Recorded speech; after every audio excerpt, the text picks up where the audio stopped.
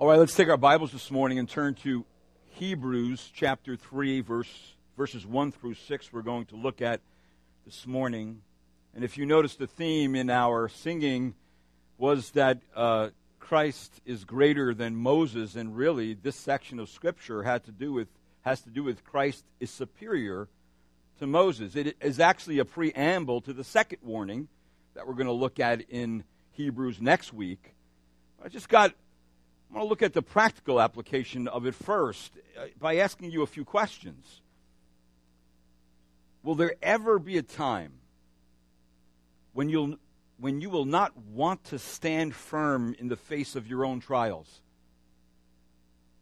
Will Satan come against you with a strong temptation, and that temptation being to be disloyal to Christ? Will his demons ever try to topple your faith? Even to get you to consider giving up your Christian profession? To tempt you just to shut up and say this Christian thing is a nice thing, but don't get too involved with it? Or that your sin, by its glamour, would lure you away from Christ? The answer to all those questions is yes.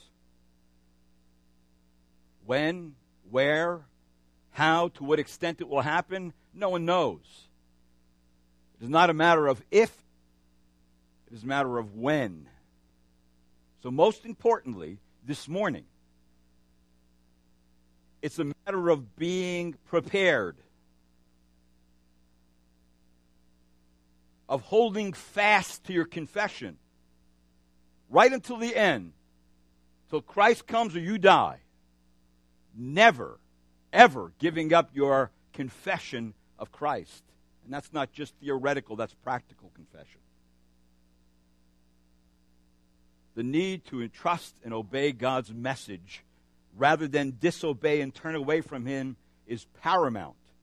It's the paramount consideration in light of the wilderness community in the Old Testament, which we'll look at next week, that really their demise was to rebel rather than to obey God's word. Their demise was to just not listen to Moses, God's mediator. So the appeal to believers is not to rebel like the wilderness community. Don't do what they did back in the Old Testament. These verses are, as I said, a preamble to the second warning passage in Hebrews. The passage before us is intended to counter the propensity for deliberate unbelief and rebellion, and thereby preventing the repeated events from past Jewish history. Therefore, you and I need to be ready. Whatever the temptation, whenever it may come,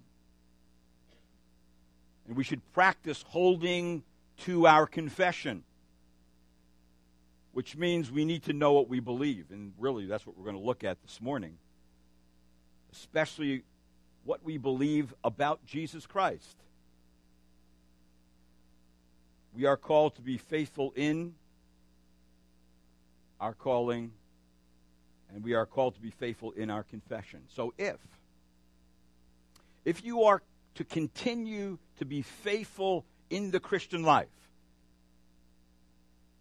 then you must focus on and hold on to Christ,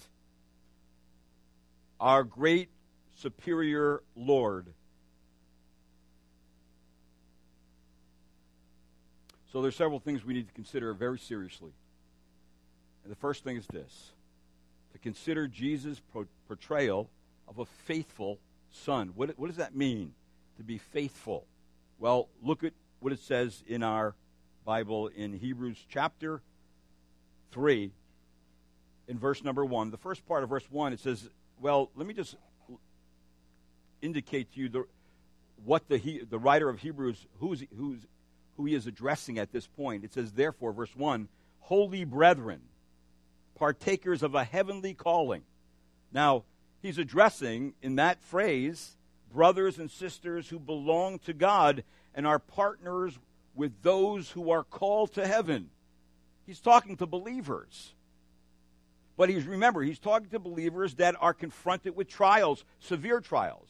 They're confronted with being thrown out of their community. They're confronted with leaving a very influential religious system, Judaism. These are basically Jewish believers who are kind of riding the fence in some way when it comes to the person of Jesus Christ. And so that's the audience. So he's talking to believers. Now, what is he asking them to do in verse number 1? He's asking them simply to do this. Therefore, holy brethren, partakers of the heavenly calling, he's asking them to consider Jesus. Consider Jesus. Now, that seems to you and I maybe just a given, but it really isn't. The term consider is a command which carries the meaning of one who seriously contemplates the object in which he or she is focused. Other translations say it like this: fix your thoughts on Jesus. And another, think carefully about this Jesus. That this Jesus is the subject and the object of our faith. It was already said in Hebrews chapter 1, verse 2 and 3, in these last days, he has spoken to us in whom? In his Son. So, think carefully on the incarnate Son and what his being the sent one, and the intercessor means. Keep on applying your mind to it unceasingly, and apply it to your life when you begin to meditate upon it. One commentator gives us some help in regard and answers the question, or tries to answer the question, how does one focus one's mind? If we're going to focus our mind on Jesus, which the assumption is we don't. Not as we ought to. And not continually in our Christian life. Many times it's just our initial profession, the early parts of our Christian life. We're excited about it. There's zeal there. There's a lot of stuff going on. And then all of a sudden 10 years comes down the pike, and we're not focusing so much our thoughts and mind on Jesus. We should be if we've been growing in the Word of God. But how can we? Some suggestions are fixing your mind begins with desire. Desiring Christ is part of a significant indication of Christian growth. It's like the psalmist says in Psalm 27, verse 4, one thing I have asked from the Lord that I seek, that I may dwell in the house of the Lord all the days of my life, and behold the beauty of the Lord. That's talking about desire. Desiring the Lord, that must be part of it. A second thing, fixing the mind requires concentration. Isaac Newton said, the key to understanding was, I keep it before me. And you and I know, the longer you look at something, especially things that are difficult, it starts to come together. But you got to concentrate for it to happen, right? Do we give that kind of concentration to God's Word, to Christ Himself? Another said this: if we are ever to learn Christian truth, a detached glance is never enough, but there must be a concentrated gaze in which ye gird up the loins of the mind in a determined effort to see its meaning for us. A third thing is fixing your mind requires discipline like an athlete.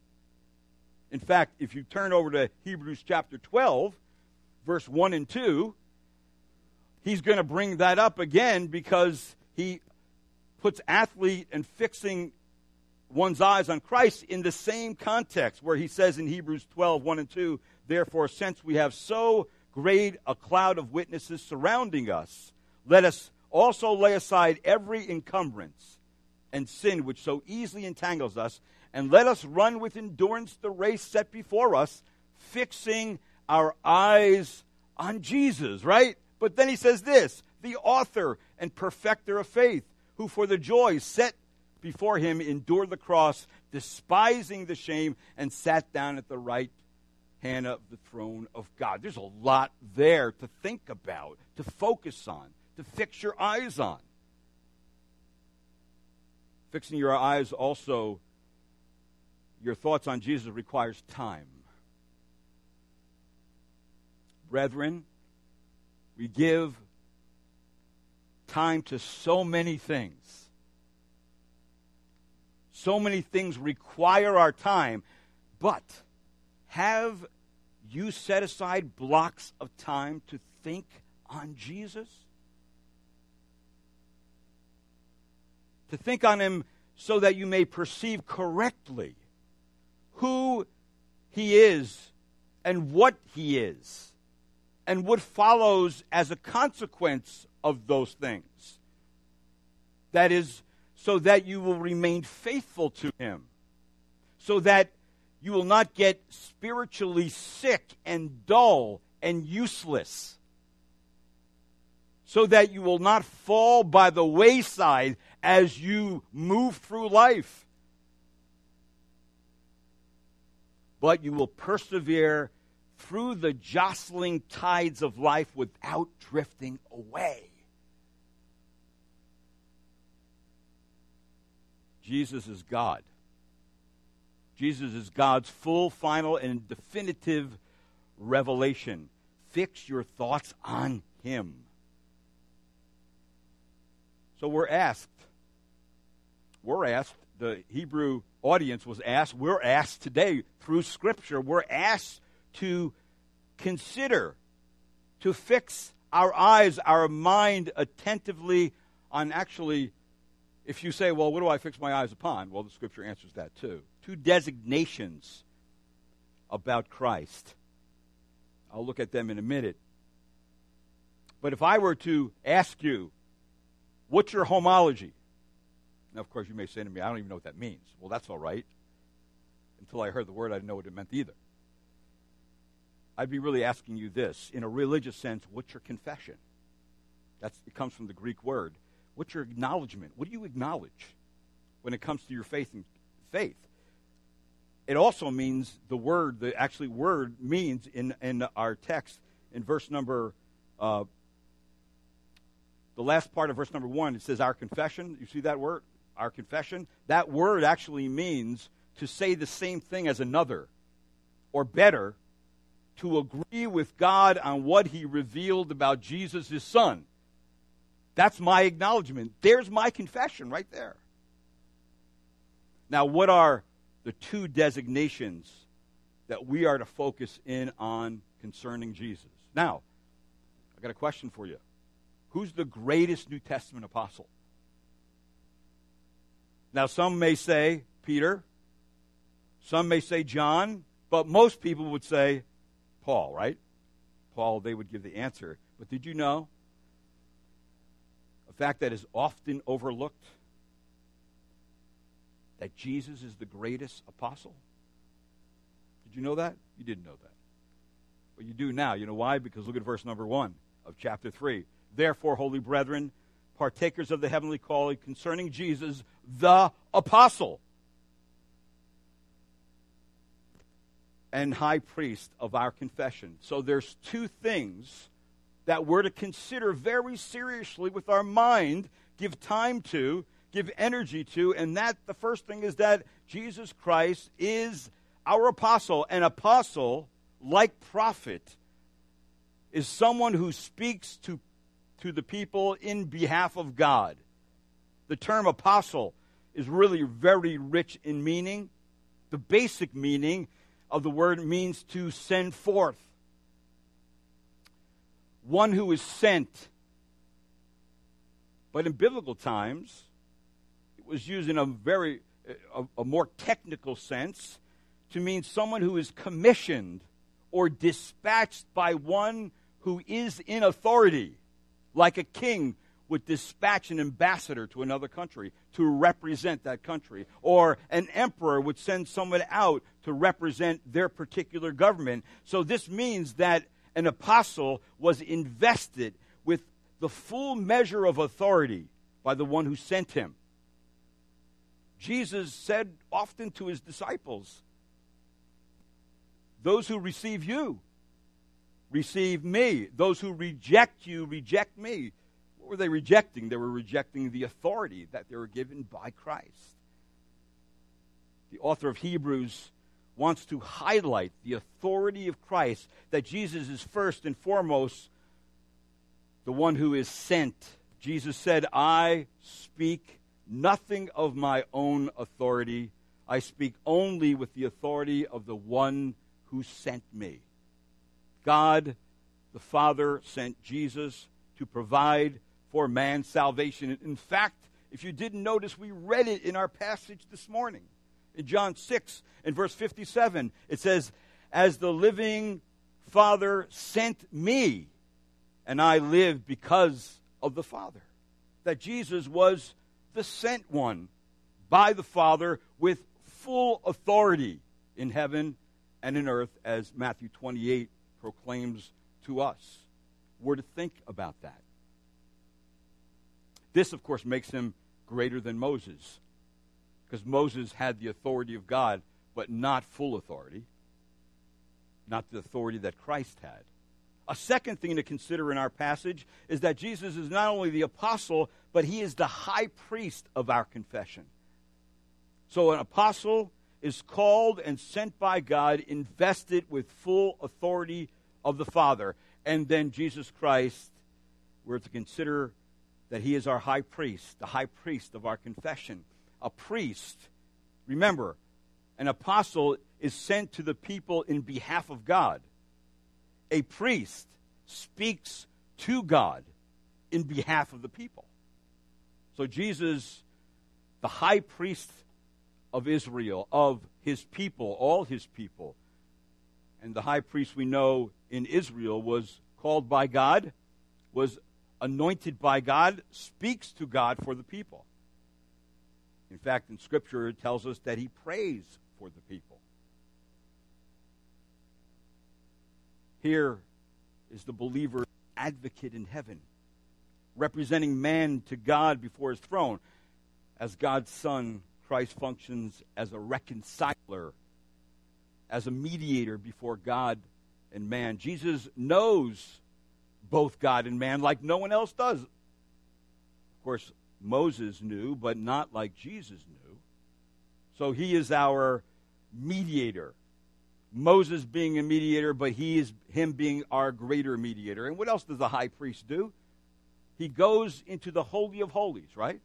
Once a year to sprinkle the blood of the sacrifices on the mercy seat for himself and for the people so that their sins could be covered and forgiven. Jesus goes in once for all as a final sacrifice and takes care of it completely. That's what he does. So he becomes the greater high priest. Moses not even being a high priest, making him greater than Moses. Now, that's how he starts out this passage. These are the things we are to begin to think about and consider for our own selves. And so he expands that a bit, and he goes in verse number 2, and he gives us some of the similarities of Moses and Christ that we're to consider, and then the differences. We're going to highlight the differences more, but the similarities in verse 2, it says, "He was faithful to him who appointed him, as Moses also was in all his house." So here's the main ingredient, that Moses was faithful, so was Christ faithful. They were very similar in this respect. In our passage, Jesus and Moses are put side by side for the purpose of showing us that Jesus is far greater than Moses. Both were prophets. Both were God's apostles, sent to declare the divine mind and will of God. It tells us in Acts that God sent Moses to Egypt. He commissioned him and sent him to go before Pharaoh. He was, in that respect, same kind of word, sent one, an apostle, representing God with authority. Coming before the king of a nation, telling the king what to do, because God's over the Pharaoh. He's over the king. He has authority over them, and Moses becomes the mediator between him and that king to tell that king what God's will is, and of course, God had his way. So both were faithful, carried out their work. And in this verse, he was faithful to him who appointed him, as Moses also in all his house. Both are faithful in their high and difficult offices. In fact, this comes from Numbers chapter 12, verse 7, where it says, "Not so with my servant Moses, he is faithful in all my house." The Word of God proclaimed that Moses was appointed to deliver the Israelites from Egypt, to give them the law, to lead them to the promised land. And yet Jesus is greater in faithfulness than Moses, because unlike Moses, he did not falter or waver even to his death on the cross. Often Moses was commonly placed in a higher rank than angels by the Jews. And that's one of the reasons why he brings this up again. Scripture already proved that Jesus is greater than angels. Now it must prove that he is greater than Moses, who was logically, for the Jews, greater than angels. And why does it say that? Well, if you take your Bible for a minute and turn to Numbers chapter 12, you'll see what it does say about Moses that makes him different than anyone else. In Numbers chapter 12, in verse number 6 through 8,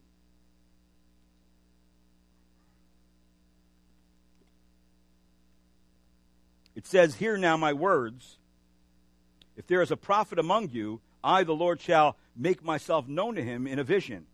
I shall speak with him in a dream." Verse 7, "Not so with my servant Moses. He is faithful in all my household. With him I speak mouth to mouth, even openly, and not in dark sayings. And he beholds the form of the Lord. Why then were you not afraid to speak against my servant, against Moses?" See, the people revered Moses to a level above angels. Why? Because God, in a sense, spoke face to face with him. He didn't speak in visions or dark sayings with him. He spoke directly with him. And so that, in the people's eyes, lifted Moses through the generations to a place that he ought not to have been. And that's what the people were having trouble with here. This is not uncommon in many Old Testament related religions.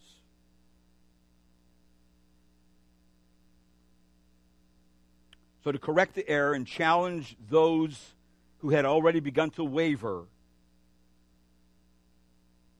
not only are there two designations of Christ given, but also the similarities between Moses and Christ and the differences between them, all demonstrating that Christ is superior over Moses. Now let's look at verse number 3 through 6. The difference between Moses and Christ that we're to fix our mind on. And the apostle shows us that Christ's superiority over Moses, or the author shows us Christ's superiority over Moses really in three ways.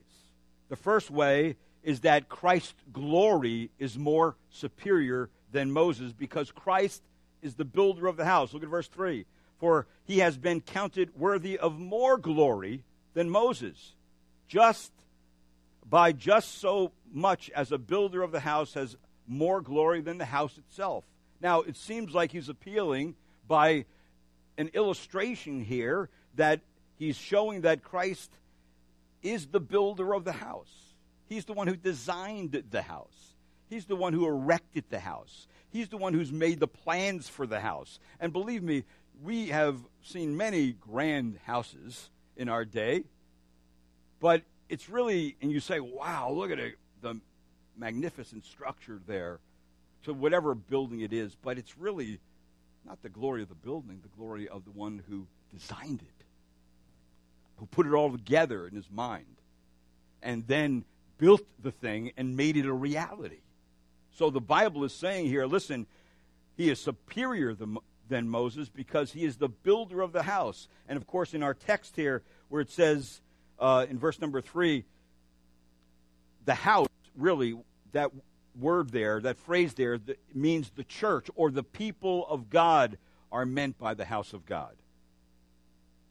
Without a builder, a house doesn't exist. And without occupants, the house is of no use. So see, Christ built the house, and Moses was only part of the house. Therefore, Christ had more glory than Moses, and therefore superior to him. A second reason why Christ is more superior than Moses is found in verse number 5. It says, Moses was faithful in all his house as a servant for a testimony of those things which were to be spoken later. Now, secondly, Christ's honor is more superior than Moses. Why? Because Christ is the owner of the house. Now, I want you to notice these passages of scriptures, that Moses was a faithful servant, notice in verse 5, in all his house. Moses was inside the house of God, faithfully serving God. But Christ, in verse number 6, but Christ was faithful as a son over his house. You see that? That means he is the owner of the house. He is the one who is in control of everything in the house. And not only that, Moses was a servant in the house. Jesus Christ is the son in the house. And remember, the son is the one who is the heir of all things. Remember in the first chapter of Hebrews, and the one who possesses all things. And we know Jesus is the one who created all things, designed all things, keeps all things together. So see, because of that, Jesus Christ has greater honor than Moses, making him superior to Moses. But there's something else in verse number 5 I don't want you to miss. The last part of the verse, it says this: not only was a servant in the house, for a testimony of those things which were to be spoken later. That's very interesting. This is very interesting scripture. That Moses was a faithful witness in and for God's house because Moses wrote about Christ. When he was writing in the Old Testament, in Genesis and Leviticus and Numbers and Deuteronomy, he was writing about Christ. When he wrote about the tabernacle, he was writing about Christ. When he gave us the law, he was writing about Christ. When he gave us all the laws there, he was writing about how God's people are different than all the other nations around us. Because God's in their midst, that's what makes us different. See, he was writing about Christ. That's what it means there, that God spoke through Moses and yet promised to send a prophet vastly greater than Moses. And even though Moses was responsible for the prophecy of the coming of a prophet like himself, like Acts tells us in Acts 7:37, this is the Moses who said to the sons of Israel, God will raise up for you a prophet like me from your brethren. This was taken from Deuteronomy chapter 18, verse 15. Who wrote Deuteronomy? Moses wrote Deuteronomy, right? Where it says, the Lord your God will raise up for you a prophet like me from among you, from your countrymen. You shall listen to him. Who is he speaking about? Now, some people have said that this passage of Scripture is speaking about Muhammad. But we know from the New Testament that it is speaking about Christ. In fact, if you take your Bibles, look at the Gospel of John. where Jesus himself is speaking to the people. And he says in the Gospel of John, chapter 5, and verse 47, this is what Jesus says about Moses in verse 46 of John 5. For if you believe Moses, you would believe me, for he wrote about me. Verse 47, but if you do not believe his writings, how will you believe my words?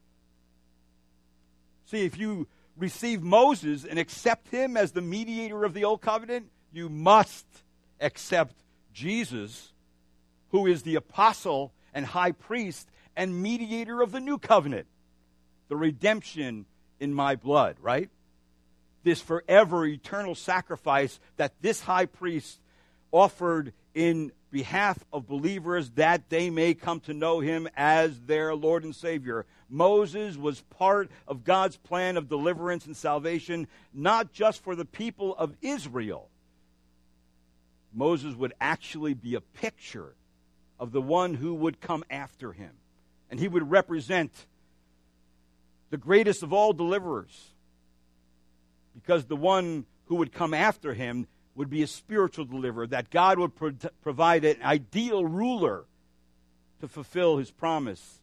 And the man he would prepare would be an ideal redeemer. He would be able to accomplish what he said. Now, what's the significance of Moses? Well, Moses really actually was a type of Christ. Moses was pointing to the greater deliverer. God raised up Moses to be the deliverer and to set the people free from the agony of suffering and harsh slavery. But Moses would only be a foreshadow of the one who would be, the one who would be greater than himself, that he would set the people free from the burden, the guilt, and the agony of the sin, the bondage of sin and condemnation, that God was preparing these people, the children of Israel, for the tremendous deliverance that was going to be provided when God sent his Son into the world. Therefore, Moses is a type of Christ, looking forward to what the Lord Jesus would do. You know what that means? That Christ owns the house. He's over it, and he is the Son in it, heir of all things. He is the subject and object of prophecy, and Moses was only a servant and a faithful witness in the house. Therefore, Christ is more honorable than Moses. See, he's obliterating these arguments. He's convincing these Jews that are maybe thinking about going back to Judaism, going back to the religious system. Why? Because of Moses being the prophet, and it seems like Moses was being pushed aside, and this person, Christ, was being exalted. Exactly. And that's what Moses was saying all along. He was always, his whole life and ministry pointed to Christ. That's why we need the Old Testament, brethren. You've got to be in the Old Testament. You've got to know that Old Testament, because that Old Testament, combined with the New Testament, tells us the full picture of what God's been doing all these years. And what does it do? It bolsters our faith. It gives us strength to live. That's what it does. In fact, you're going to find out that's the conclusion he's coming to. But there's one other thing that shows that Christ is superior than Moses, and that's Christ's dignity is more superior than Moses. And I skipped this verse. Look at verse number 4 of Hebrews chapter 3.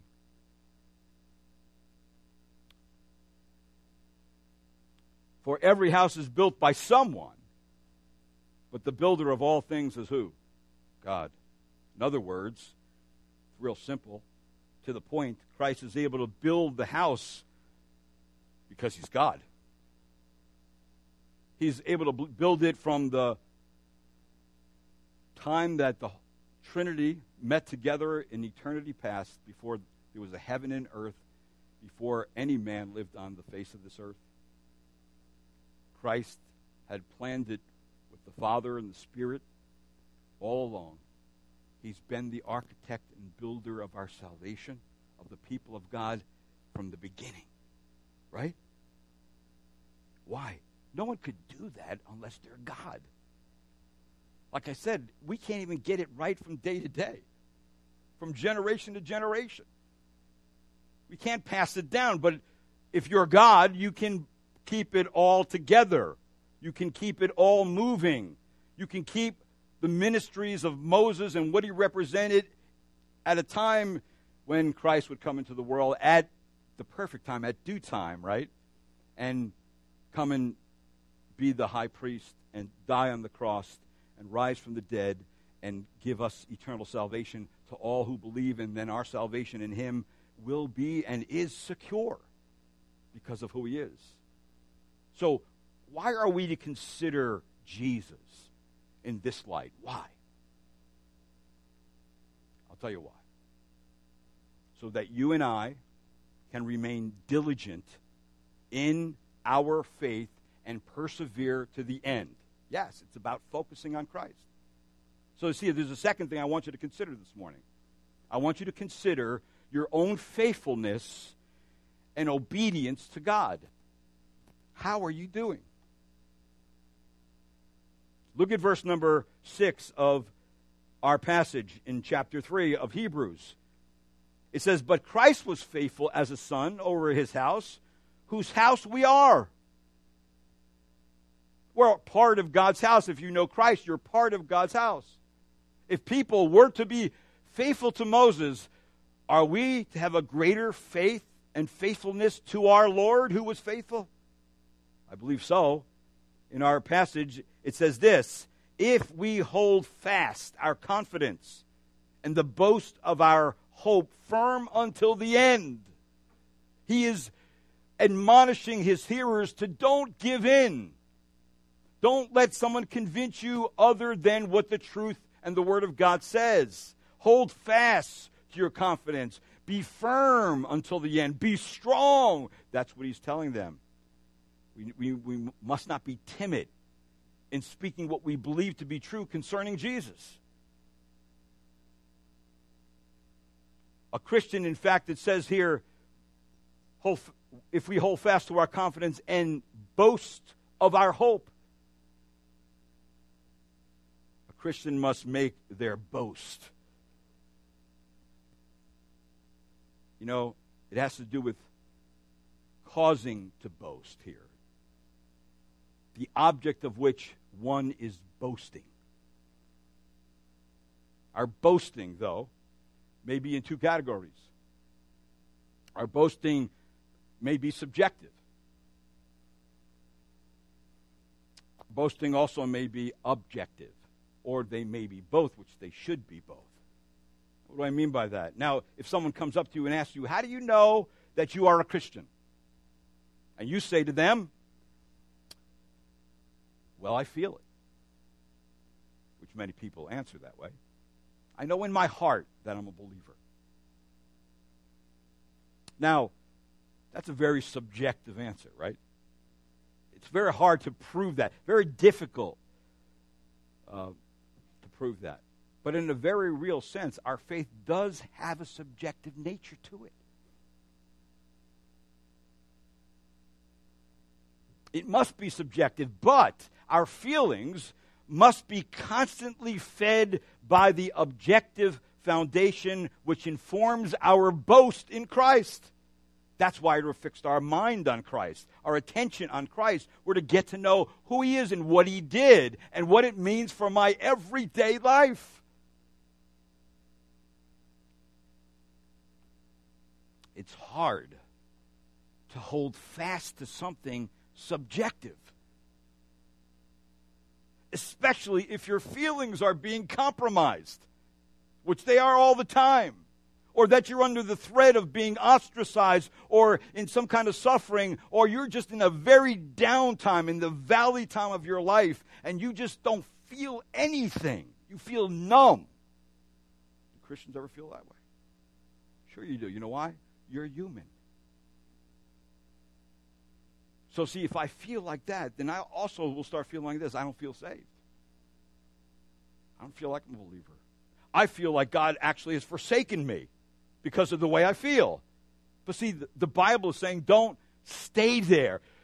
your subjective feelings must be informed by objective truth.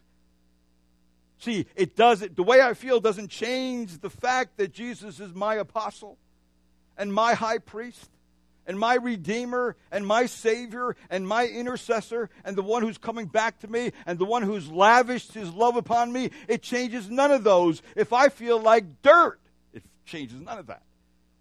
If I'm putting my head on a chopping block, it changes none of that. Do you understand what he's saying here?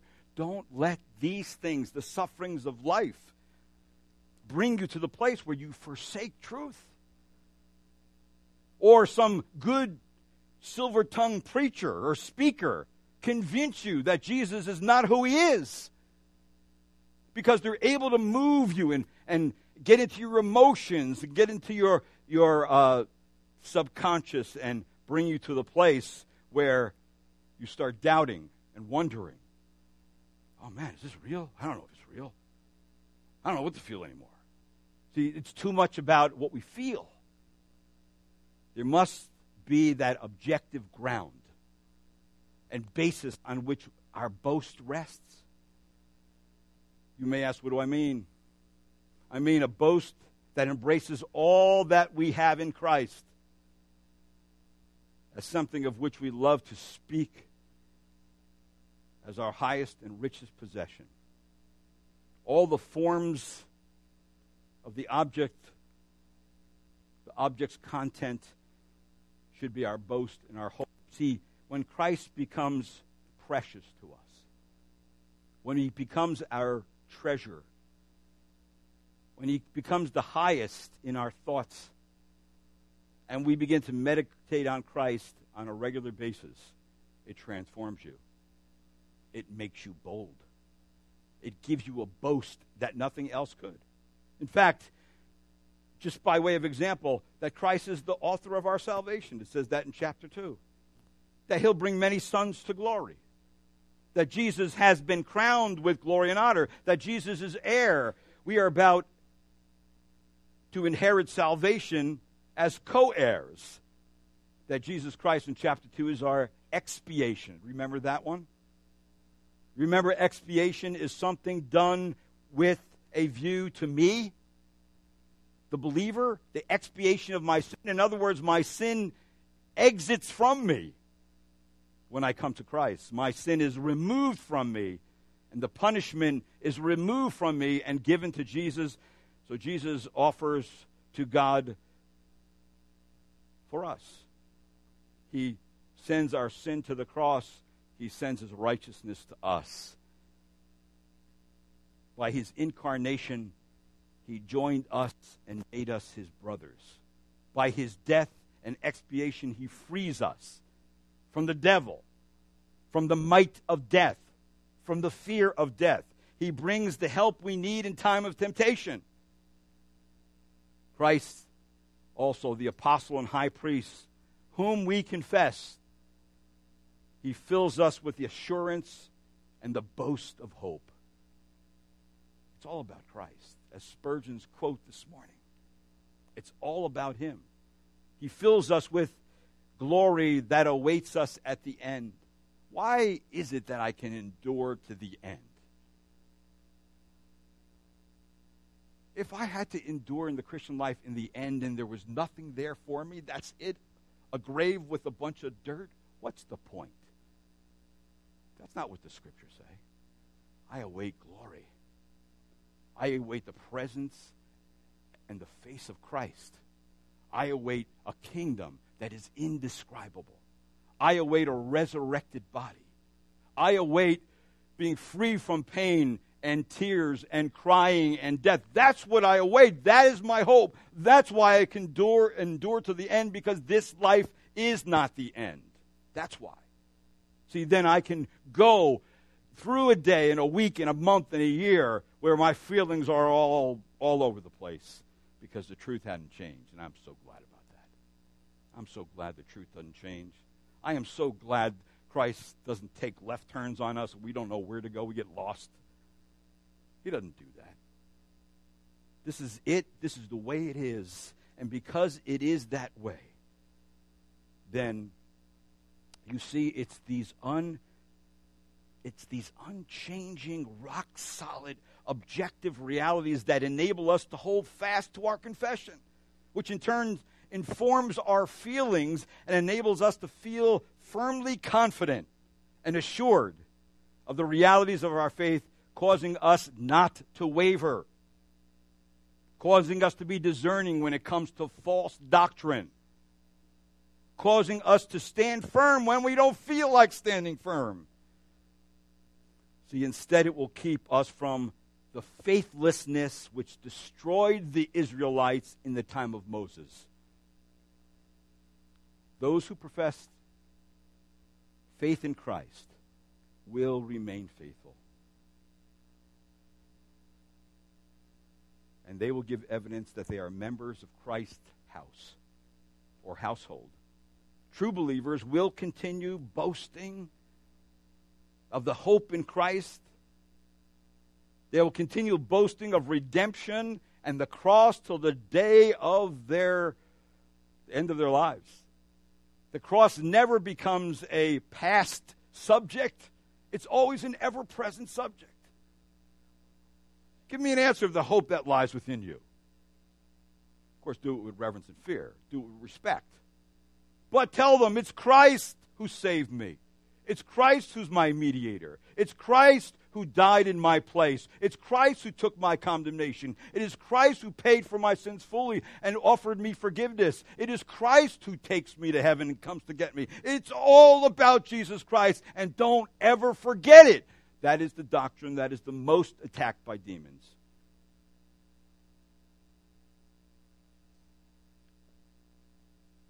So the Holy Spirit asks you this morning, are you persevering? Do you even know you're a Christian today? Or are the jostling tides of life causing you to drift away, to get cold, to get numb? Is Christ as dear to you today as he was the first day you met him? Is he as sweet to you today as the day you professed him in your new Christian faith?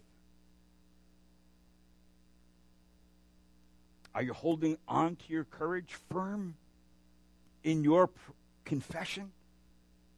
Firm in your confession because you do know what you believe. In fact, you do know what you believe so much, you're willing to die for it. You're willing to give your life up for this truth. Are you proud of the gospel? Proud enough to confess it to one who you don't think is going to believe it?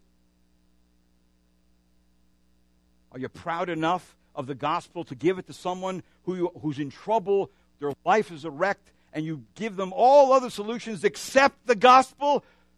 Are you proud of the gospel?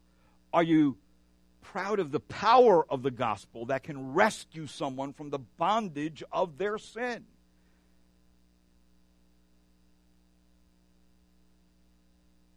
So was there a time in your life, perhaps with the fresh glow and new faith, when you were proud and courageous for Christ? But now, with the passing of time, your proper pride, your boast, your courage are gone. Where are you? And believe me, brethren, I've been through all those phases. Have you? Have you been through those phases? I've been. I've come to the place where sometimes I just want to throw the towel in.